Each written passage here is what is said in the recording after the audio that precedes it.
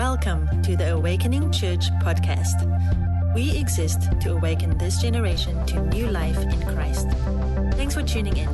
To find out more, go to awakeningchurch.com. Well, last week we kicked off our new series, Arrival, A Weary World Rejoices.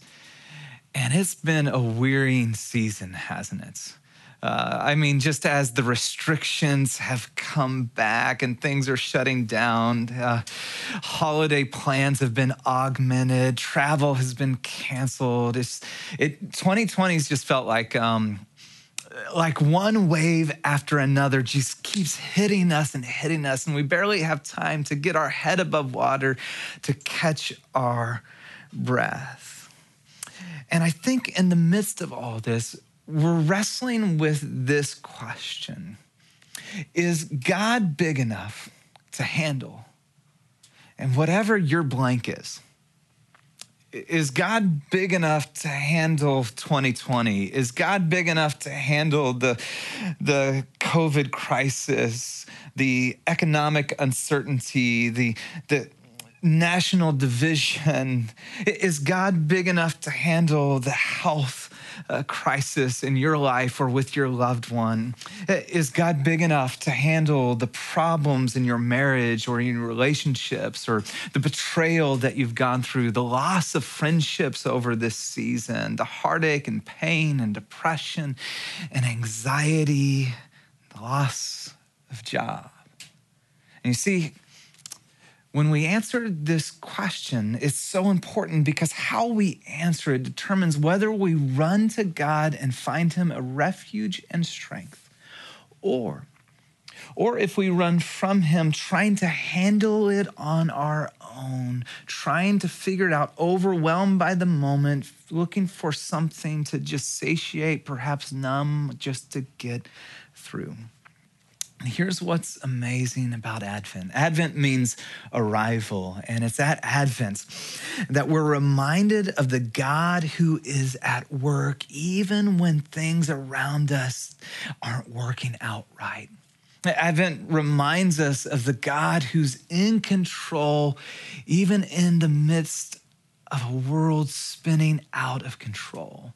See, a weary world rejoices because of the arrival of Emmanuel, God with us.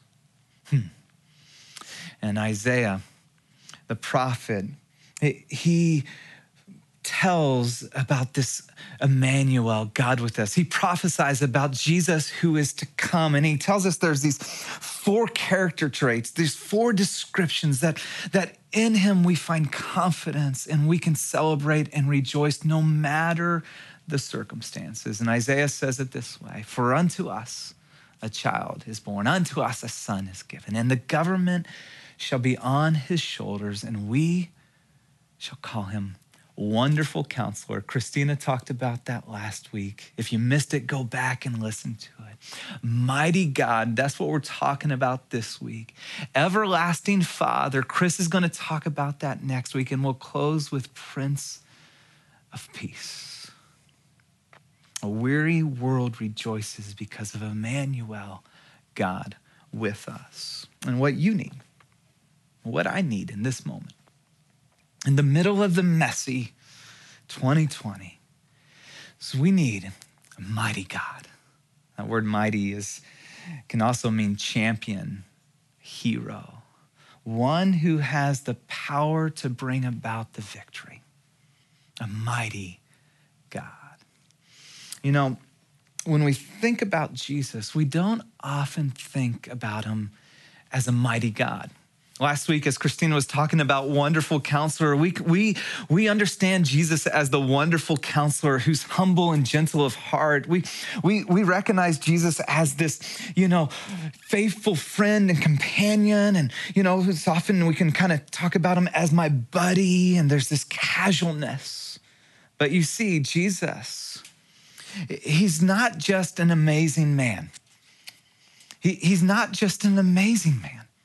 A good man, a great teacher, a miracle worker, one sent from God. Jesus is the Almighty God. And when the storm rages, when life is falling apart, what we need is Jesus, the Almighty God. And what I want to do with our time is help you understand and see Jesus as the Almighty God and experience him in this way this Advent season. And to do that, I want to take you to Mark chapter 4 and 5. And in Mark chapter 4 and 5, we actually see 4 series of events in the life of Jesus that unveil or reveal Jesus as this mighty God, that he's more than just an amazing man. He is the Almighty God of the universe. And we pick it up in Mark chapter 4, verse 35. It begins this way. That day, when the evening came, he, being Jesus, said to his disciples, "Let us go over to the other side." Leaving the crowd behind him, they took him along just as he was in the boat. There were also other boats with him. A furious squall came up, and the waves broke over the boat, so that it was nearly swamped. Jesus was in the stern, sleeping on a cushion. The disciples woke him up and said to him, "Teacher, don't you care if we drowned?" And that's the question in the middle of storms that we ask of God. God, don't you care? And next week, we're going to talk about that question. God, don't you care? Our perfect heavenly Father. Well, Jesus got up, rebuked the winds, and said to the waves, "Quiet, be still." Then the wind died down, and it was completely calm. And he said to the disciples, "Why are you so afraid? Do you still have no faith?" Now notice this, verse 41. They were terrified and asked each other, "Who is this? Even the wind and the waves obey him." Jesus is not just an amazing man. Jesus is the Almighty God. Jesus has the power over nature. He spoke, and with the word, the wind ceased and the waves calmed. Now, there's a lot that we could pull from this text. And in fact, we're going to circle back to it in our final week, the Prince of Peace. But in this moment, I just want you to notice the response of the disciples. They're in the middle of the storm. And now remember, they're professional fishermen. They've been on the Sea of Galilee thousands of times. They've been through storms before, and they're afraid for their lives. They're thinking they might drown. But then did you notice that the disciples didn't wake up Jesus to calm the storm? Because if they did, they wouldn't have been terrified when he calmed the storm. The disciples woke up Jesus to bail water. God, don't you care? We're trying to save each other here, and to bail water. And in that moment, you saw at the end, and they were terrified, and they asked this question, "Who is this? Even the wind and waves obey him."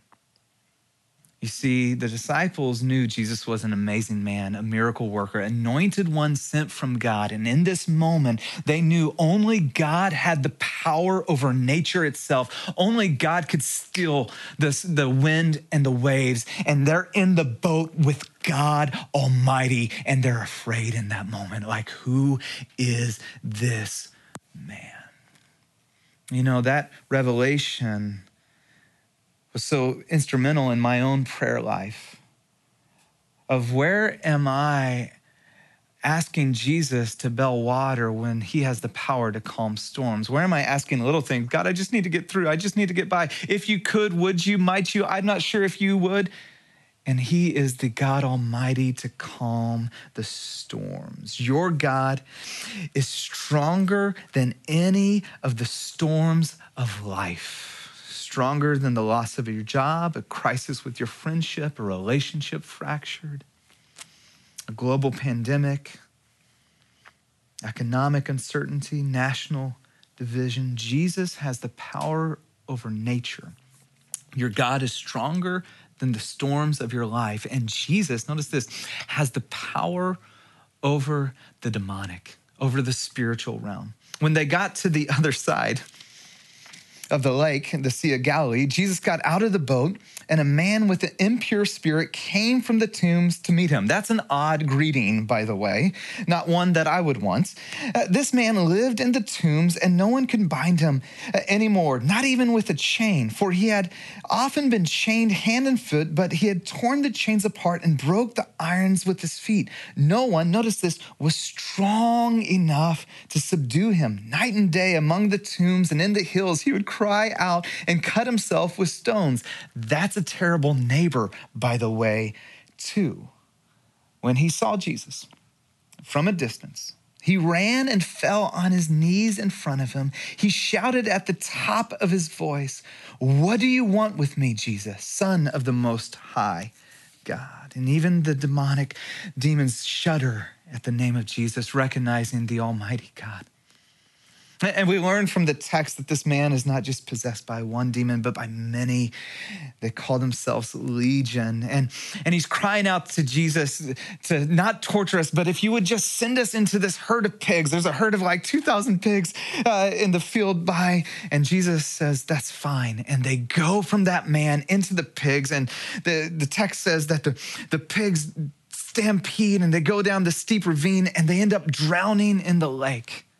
Now, the workers who were working with the pigs run into town and tell everybody what had happened. And they come out and they see the man who they could not control, the man who was too strong for them to withhold, sitting in his right mind, clothed, talking. And it says that they were terrified.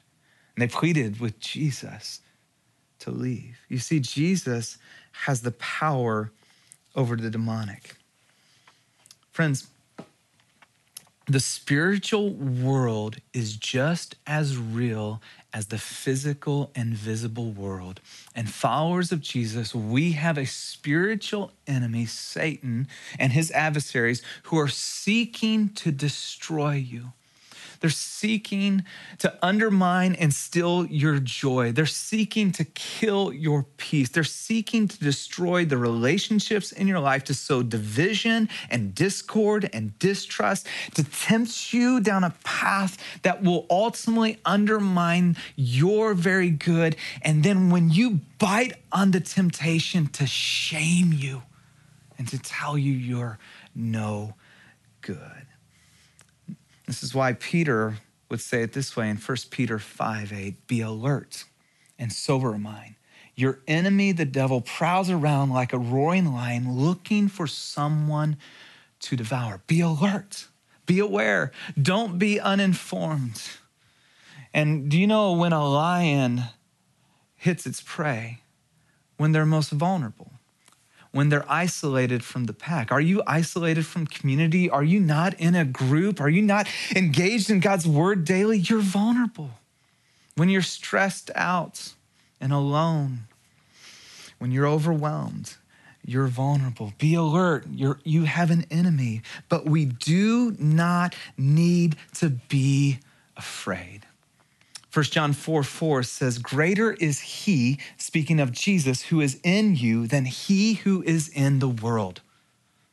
Greater is the one who spoke and demons flee, than the one who is in the world. And so we do not fight for victory. We fight from victory.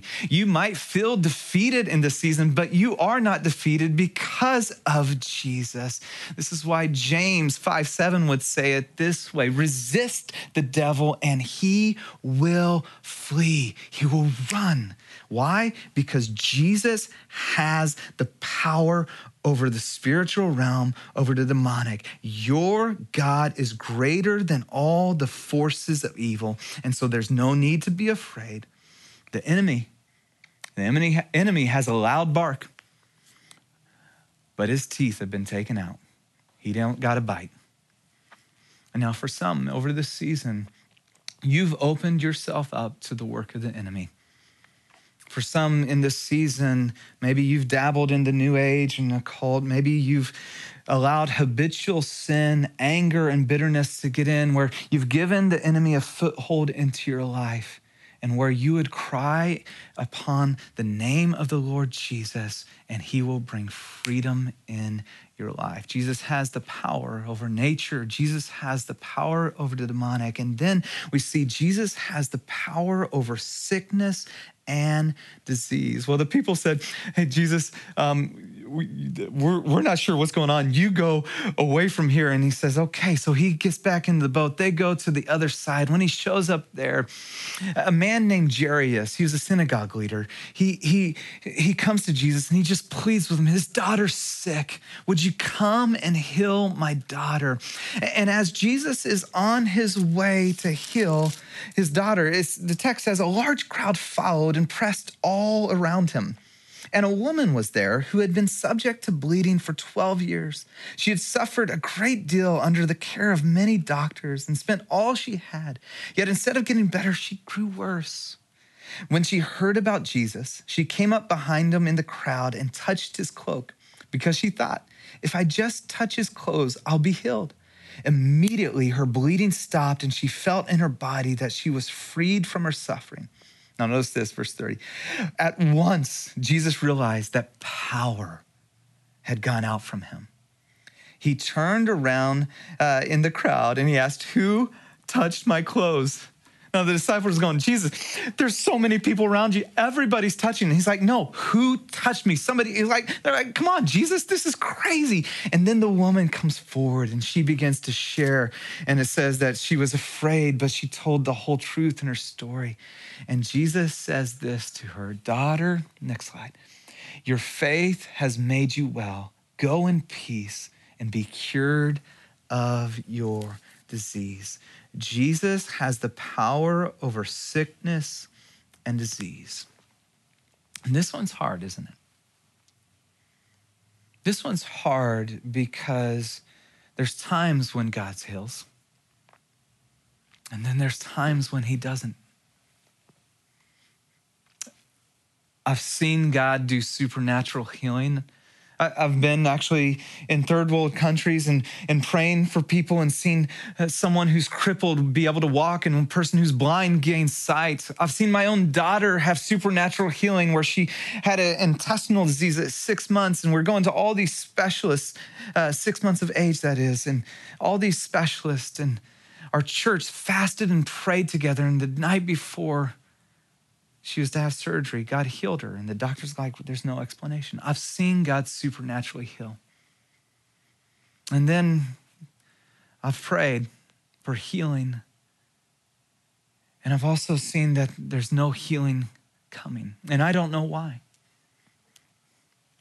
In fact, some of our closest friends in the whole world have been going through, and we've been praying for our friend, and she's been needing healing for 4.5 years. And we've fasted and we've prayed and we've anointed oil. We've done everything. We are praying nonstop. And God hasn't healed her yet. Now, I don't know. I don't know why God hasn't healed her yet. But here's what I do know. I do know that my God is mightier than the suffering and pain in this world. I don't understand his ways, but I do know that he is mightier than the suffering and pain in this world. And with the things I do not know, I bring those to my wonderful counselor. To the stuff and the questions of my heart and soul, I come to my wonderful counselor who says, like Christina said last week, come to me, weary and heavy laden. Your God is mightier than the suffering in this world. Jesus has the power over nature, over the demonic, over sickness and disease. And finally, Jesus has the power over death itself. The text goes on and says, while Jesus was still speaking to the woman, that is, some people came from the house of Jairus, the synagogue leader. Your daughter is dead, they said. Why bother the teacher anymore? Can you imagine that moment as a dad? You went and got help, and help was on the way, and then he stopped to help someone else. And in helping someone else, your daughter died, and now all hope is gone. I mean, you can only imagine the heart of expectation that you're going to receive your daughter back, and now it's disappointment and devastation. Overhearing what what they said, Jesus told them, "Do not be afraid and just believe." Do not be afraid, just believe.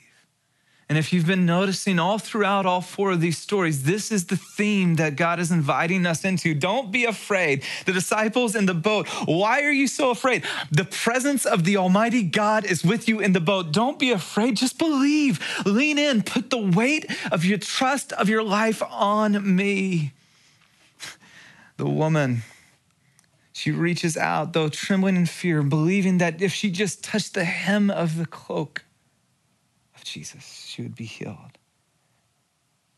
And he says, "Daughter, your faith has healed you." Don't be afraid. Don't be concerned. Don't let worry overcome you. Just believe. The Almighty God has the power over death. When they came to the home of the synagogue leader, Jesus saw a commotion with the people crying and wailing loudly. All the professional mourners had shown up. He went in and said to them, "Why all this commotion and wailing? The child is not dead, but asleep." But they laughed at him. You see, to the author of life, death is but sleep. And so after he put them all out, because that's what you do, the people who laugh at you, he took the child's father and mother and the disciples who were with him and went in there where the child was. He took her by the hand and said to her, "Talitha koum," which means, "Little girl, I say to you, get up." Immediately the girl stood up and began to walk around. She was 12 years old. And at this, they were completely astonished. At the word of Jesus, he spoke. And at his word, death is reversed and life ushered in. Jesus has the power of death over death. And he didn't come just to raise one person to life. He came to defeat sin and death once and for all. You see, at the cross, Jesus took on and overcame our biggest problem, sin. Sin is the reason we experience the pain and the devastation in our world, the brokenness, and all that is wrong in this world. And he took that on, and it was nailed to the cross. And in the grave, as he was buried, he took on our biggest fear. Your biggest fear, my biggest fear, is to be abandoned and alone, to be isolated and kept in darkness. And he was abandoned and alone in that cold grave, and he took that on. And at the resurrection, he defeated our greatest enemy, death itself, so that the Apostle Paul would say, "Where, O death, is your victory? Where, O death, is your sting?" But thanks be to God who leads us into victory. Jesus has defeated the grave. Your God defeated the finality of the grave. See, the worst this world can throw at you has already been taken care of by Jesus. This is why followers of Jesus lived with such confidence and courage in the face of persecution, in the face of death itself, why they would risk their life for the least of these. Because the greatest thing, the greatest enemy had been defeated by Jesus, death itself. See, the worst that 2020 can throw you has already been conquered by Jesus. So the question, is God big enough to handle your blank? Jesus is not just an amazing man. He is the Almighty God. I think the question for you isn't, is God big enough to handle it? Is, will you turn to him and allow him to handle it? In fact, I want to leave you with this picture. And if you wouldn't mind doing this with me in your home or wherever you're watching, would you take your hands and hold them like this? And just look at them. What in your life do you have a tight grip on? What in your life are you worried and concerned where when you try to answer that question, is God big enough to handle?